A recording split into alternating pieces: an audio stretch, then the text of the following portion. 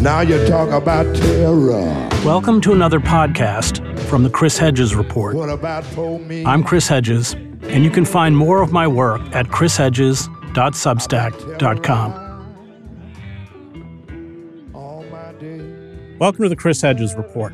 On January 9th, 1966, the White Knights of the Mississippi Ku Klux Klan murdered the black civil rights activist Vernon Dahmer in Hedgesburg, Mississippi, after firebombing and shooting into his house.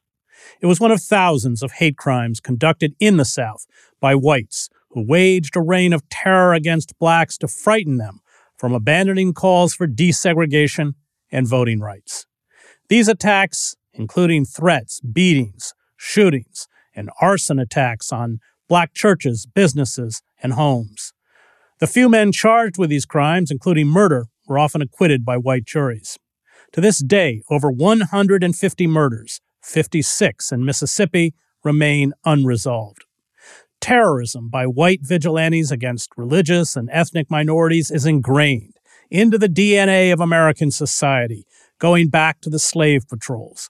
Its face was on display in 2015 when Dylan Roof gunned down 9 members of a Bible study group in a black church in Charleston, South Carolina.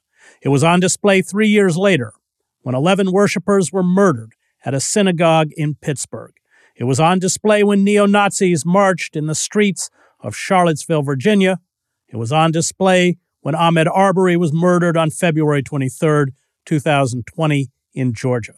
It was on display when neo-Confederates who stormed the Capitol on January 6, 2021.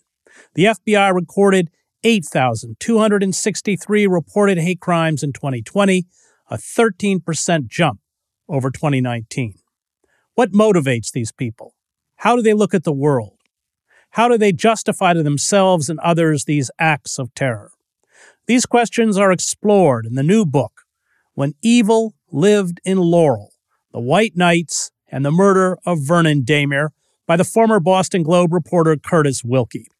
Wilkie, relying on interviews with participants and meticulous records kept by Tom Landrum, who for 4 years worked as an FBI informant inside the Klan, provides a rare look into the inner workings of white hate, how its extensive network of law enforcement officials, politicians, state and city officials, journalists, preachers, and business leaders colluded in what became a decade of unrelenting terrorism in the South.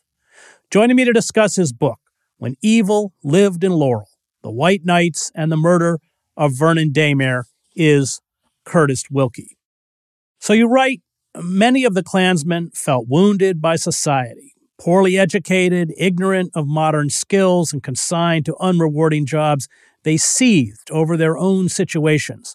They were, you say, mostly made up of resentful men who worked the small farms, oil fields, or logging camps, or held jobs on the line of masonite, a monstrous factory that loomed over the landscape like a brutal force, converting wastewood into fiberboard. This resentment, you write, hardened into a hatred of the black man. Could you speak about this resentment, especially with so many in the white working class today, also in economic freefall? Sure. It's kind of metastasized into hatred and violence. It certainly did here, as you say at the beginning. It's sort of thing we're still seeing. I suspect a lot of the people who were involved in January 6th a year ago would come from the same kind of economic straits. And what is it about that economic deprivation that metastasizes into this racial violence? Well, it's a terrible phenomenon that was certainly with us in Mississippi in the 1960s and manifested itself again outside the South today. Certainly involves demagogic political leaders who kind of whipped this up under the notion that they are populist. And, to consider somebody like Donald Trump a populist is quite silly. The populist that I think of, and I think the classic definition of a populist is basically somebody who is coming out of the very situation we're talking about. Poor, sometimes uneducated, resentful, and lashing out at authority, leadership, law, and Donald Trump, comes from the antithesis of that kind of background, but he certainly, has been responsible, I think, for a great deal of the surge in this sort of thing over the last 5 or 6 years. It's like he reminds me so much of George Wallace 50, 60 years ago. Yeah, I went back actually during the Trump campaign and listened to George Wallace speeches, and it was a very similar, almost identical rhetoric, including Wallace's call for violence against his opponents. Yeah, and the press. Wallace loved to used to press his foils and would single people out in his speeches. And the Wallace rallies just had this aura of incipient violence about them, which I never went to a Trump rally. I've happily been retired from journalism for a number of years, but it strikes me as the same sort of thing that we saw with Wallace when I was reporting and covering Wallace. The difference, Curtis, is that Wallace was always a fringe figure, whereas Trump moved to the epicenter of American politics. Yeah, to our distress. Robert Paxton, in his book, The Anatomy of Fascism, writes that the Klan was America's earliest example of fascism. And this fascism is wrapped in racialized supremacy, the flag, the cross. And in your book, you write about how the Klan opened with a prayer. They would set up a kind of Klan altar at the meetings.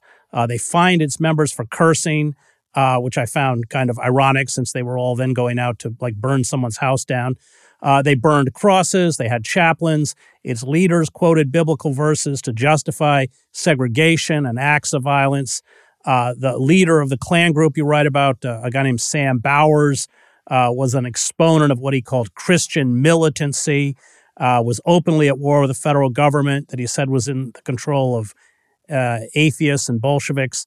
The Klan members referred to themselves as redeemers who would restore Christian values, if need be, through violence to the nation. I wondered if you could address this religious component, especially given the connecting tissue among those who stormed the Capitol on January 6th and this kind of Christian fascism. Is it the same?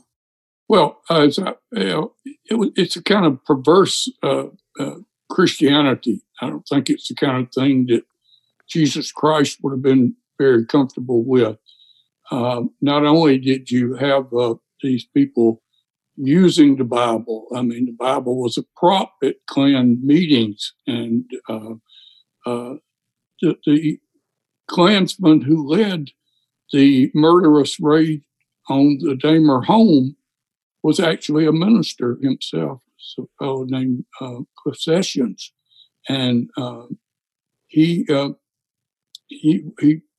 kind of self-ordained, but he was a minister. There were ministers involved in those horrific murders in Neshoba County, Mississippi, in the 1964.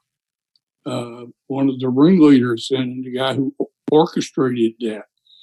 And Bowers, who you mentioned, who was the imperial wizard of this group, the White Knights, he has a lengthy interview that's in the state archives that I was able to locate, in which he just goes on and on about the Christian militancy. And one of the tenets is that homicide is acceptable if you do it with love, whatever. It's crazy.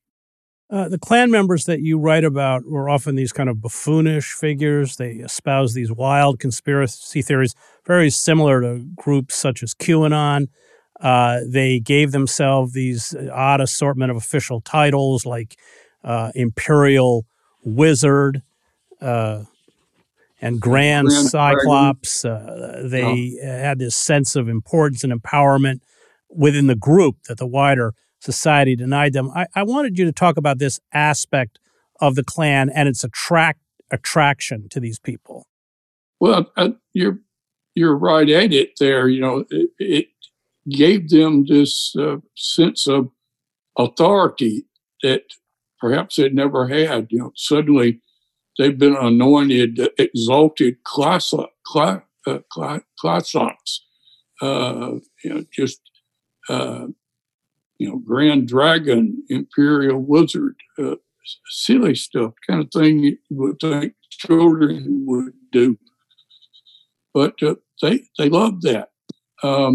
They were looking for any kind of respectability that the Klan provided, and the Klan also provided camaraderie between these people. It was for some of them, it was like belonging to a civic club, except their meetings were secret and involved pistols and knives and the Bible and the Confederate battle flag as props. It was very weird, and while we're talking about the poor, less educated people, the odd thing was that there were some allegedly respectable businessmen or public officials, some with college educations, who joined the Klan also. And I think that was largely driven out of racial hatred. Well, throughout the book, you write about how these political figures essentially had to play to the Klan. They could not run afoul of the Klan for fear of losing their elected position. Yeah, in those days, there were plenty of counties in Mississippi where the Klan had controlled a very extensive voting bloc that could sway the outcome of elections. So, sure, these political people would pander to the Klan. There were plenty of instances. You mentioned at the outset these people who might have been indicted or brought to trial for some of the crimes and were never convicted, either hung juries or outright acquittals. Quite often, the public official in charge of drawing up the jury list, they were members of the Klan themselves, so they made sure that there were fellow Klansmen on the jury list who would provide. All it needs is one person to hang a jury. Well, that was part of the goal. They always tried to put one Klansperson on the jury. One Klan, they were men. One Klansman on the jury, and then the Klans people would never be convicted. Yeah, that happened repeatedly in Mississippi in the 60s, including the trials against not only Sam Bowers. He was brought to trial 4 or 5 times before he was finally convicted 32 years after the murder. But also another dreadful character named DeLay Beckwith, who assassinated Medgar Evers in Mississippi in 1963. So there were plenty of instances where there were hung juries, and these were 2 of the most significant civil rights trials held in Mississippi in the 60s. And during the 60s, they all wound up with hung juries. I think Beckwith was more than 30 years after the murder of Medgar Evers. It took before Beckwith was convicted. I think that was in 1994. And so throughout your book, there's repeated examples of collusion between law enforcement, elected officials, and the Klan.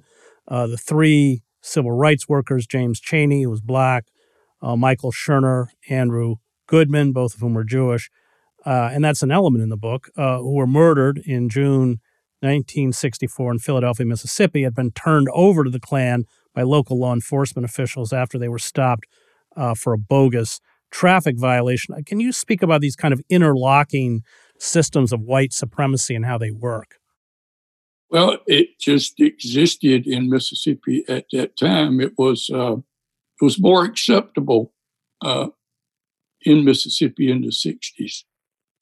Happily, much of that has changed. We still have racism in Mississippi.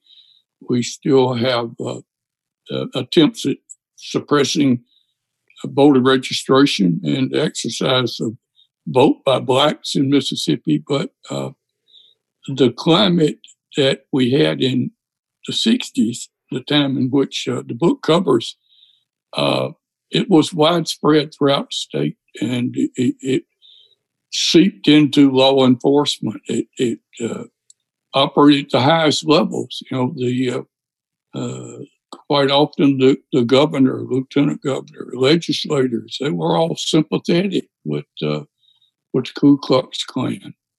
When those three young men disappeared in Neshoba County in '64, our U.S. senators said this is a hoax, that those boys have gone down to Cuba and they're probably enjoying a drink with Fidel Castro.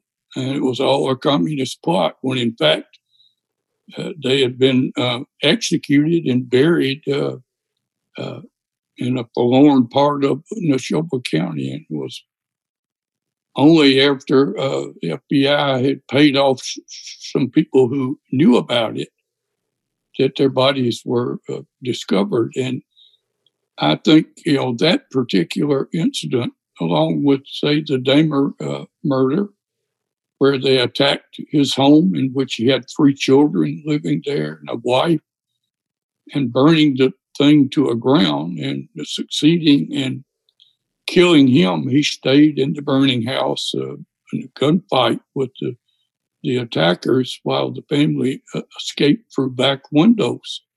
The kind of people who would do that, they're depraved. And, back at that time, these crimes were kind of brushed off by authorities. It was the kind of thing that worked during the battle to redeem ourselves. That's another great word that you mentioned. That all of this goes under the guise of being redeemers to recover control of the South after Reconstruction. So it's a great deal of resentment. That's that resentment in part grows out of Reconstruction. So it's a long history down here, and I wouldn't be living in Mississippi today if it were as bad or prevalent as it was back then. But sadly, there were, aside from the black communities in the South and a handful of whites, it was generally accepted as a fact of life. So there are 2 heroes in your book. There's Tom Landrum, who at tremendous personal risk to himself and his family worked without pay for the FBI as an informant, and the courageous civil rights leader Vernon Dahmer. I wondered if you could speak about these 2 men. Sure. Vernon Dahmer was just a first-class hero. He was a black man who had dared to be a leader in his region in South Mississippi on voter registration. He was the president of the NAACP chapter in Hattiesburg, which is, by Mississippi standards, a fairly substantial city. And he took great risk. He was threatened for several years before they finally struck with their fatal raid in January of 1966. So he knew that he was at risk with what he was doing. And I know I interviewed his widow before the final trial of ours, and she talked about how they alternated sleeping at night and always with guns by their bedside. And he might sleep for the first 4 or 5 hours of night, and then she would take over and sleep. So that's the kind of fear that that they had, and yet they were not intimidated. And so he was, a terribly brave man and a good man, and a true hero in the movement. Tom Landrum was a white man from the same region who was a youth court counselor. And happily, there were white people who were troubled by what was going on, but so often they didn't know where to turn to try to do good and to combat the Klan. So Landrum worked with the FBI as a youth court counselor. They would check out potential bad boys and that sort of thing. And the local FBI agent realized that Tom Landrum was troubled. And so he approached him and said, "Would you be willing to join the Klan and report regularly to us?" And so Tom Landrum went home. Tom Landrum also had a big family. He had a wife and 5 children at home, and talked to his wife, talked to his mother-in-law. They actually went on a retreat and prayed over whether he should take up this challenge from the FBI. And they all decided it was something he had a duty to do, in part as a good Christian. And Tom Landrum then did it without pay. There were a lot of informers during that period that the FBI paid. Tom Landrum got mileage, and I don't even think the FBI reimbursed him for the Klan uniform he had to buy. And he did it at great risk to himself. There was one incident near Natchez during the time that Landrum was in the Klan and informing, where a Klansman who was thought to be an informant was murdered by the White Knights. So Landrum also, like Vernon Damer, these were 2 people who risked their lives with small children within their family to try to do good. So I think you're right in characterizing both of them as heroes. So I get about halfway through your book, and I think this is a good story about the FBI. And this is, of course, during COINTELPRO and everything else. And then you get to this moment where the FBI brings in this soldier from the Colombo crime family, Gregory Scarpa, he's from New York, to intimidate and beat kidnapped Klan members to force them to talk. So I just want you to talk about those tactics, which are kind of familiar to those of us who follow the FBI, especially if you look at the history of the left or the Black Power movement. Well, of course, one thing I don't want to do is totally aggrandize the FBI. They were helpful in Mississippi in the 60s, no thanks to J. Edgar Hoover, their director, who basically disliked the whole idea of the civil rights movement and despised Martin Luther King, and did everything he could to undermine Dr. King's efforts. And they were involved in a number of extra legal activities in Mississippi and elsewhere, as we both know, as I'm sure you have and I have, back when the COINTELPRO documents were all revealed, I think sometime in the 70s.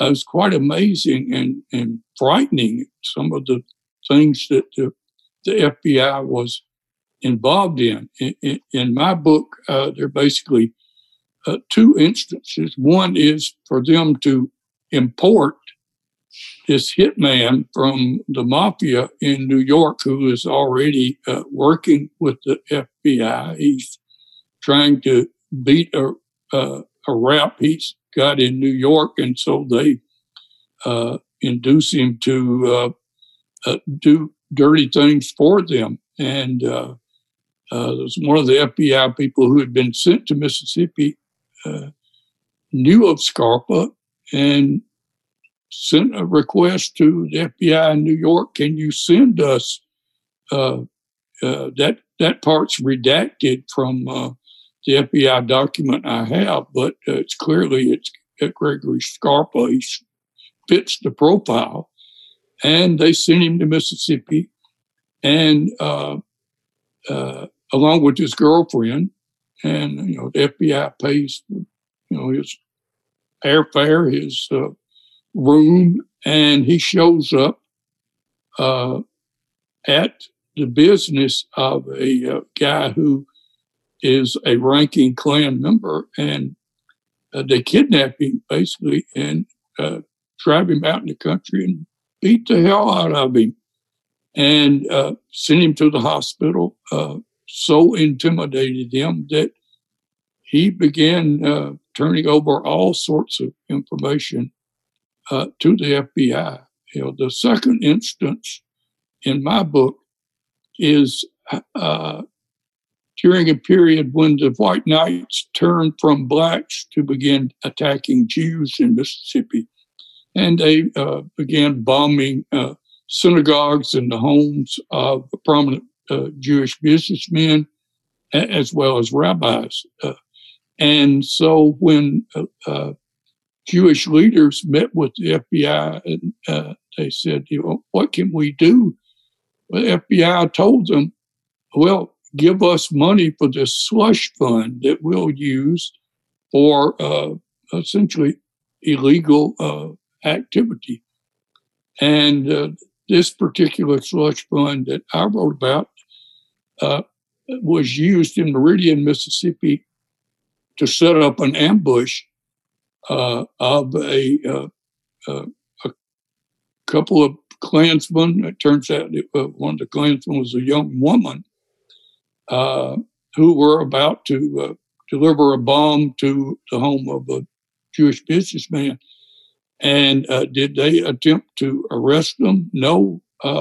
They unloaded on them with a SWAT team, and I think even some members of the military, local law enforcement, FBI, and blew the hell out of this car, killed the young woman. It was an evil thing they were involved in, but it's highly extraordinary. No warning, no nothing.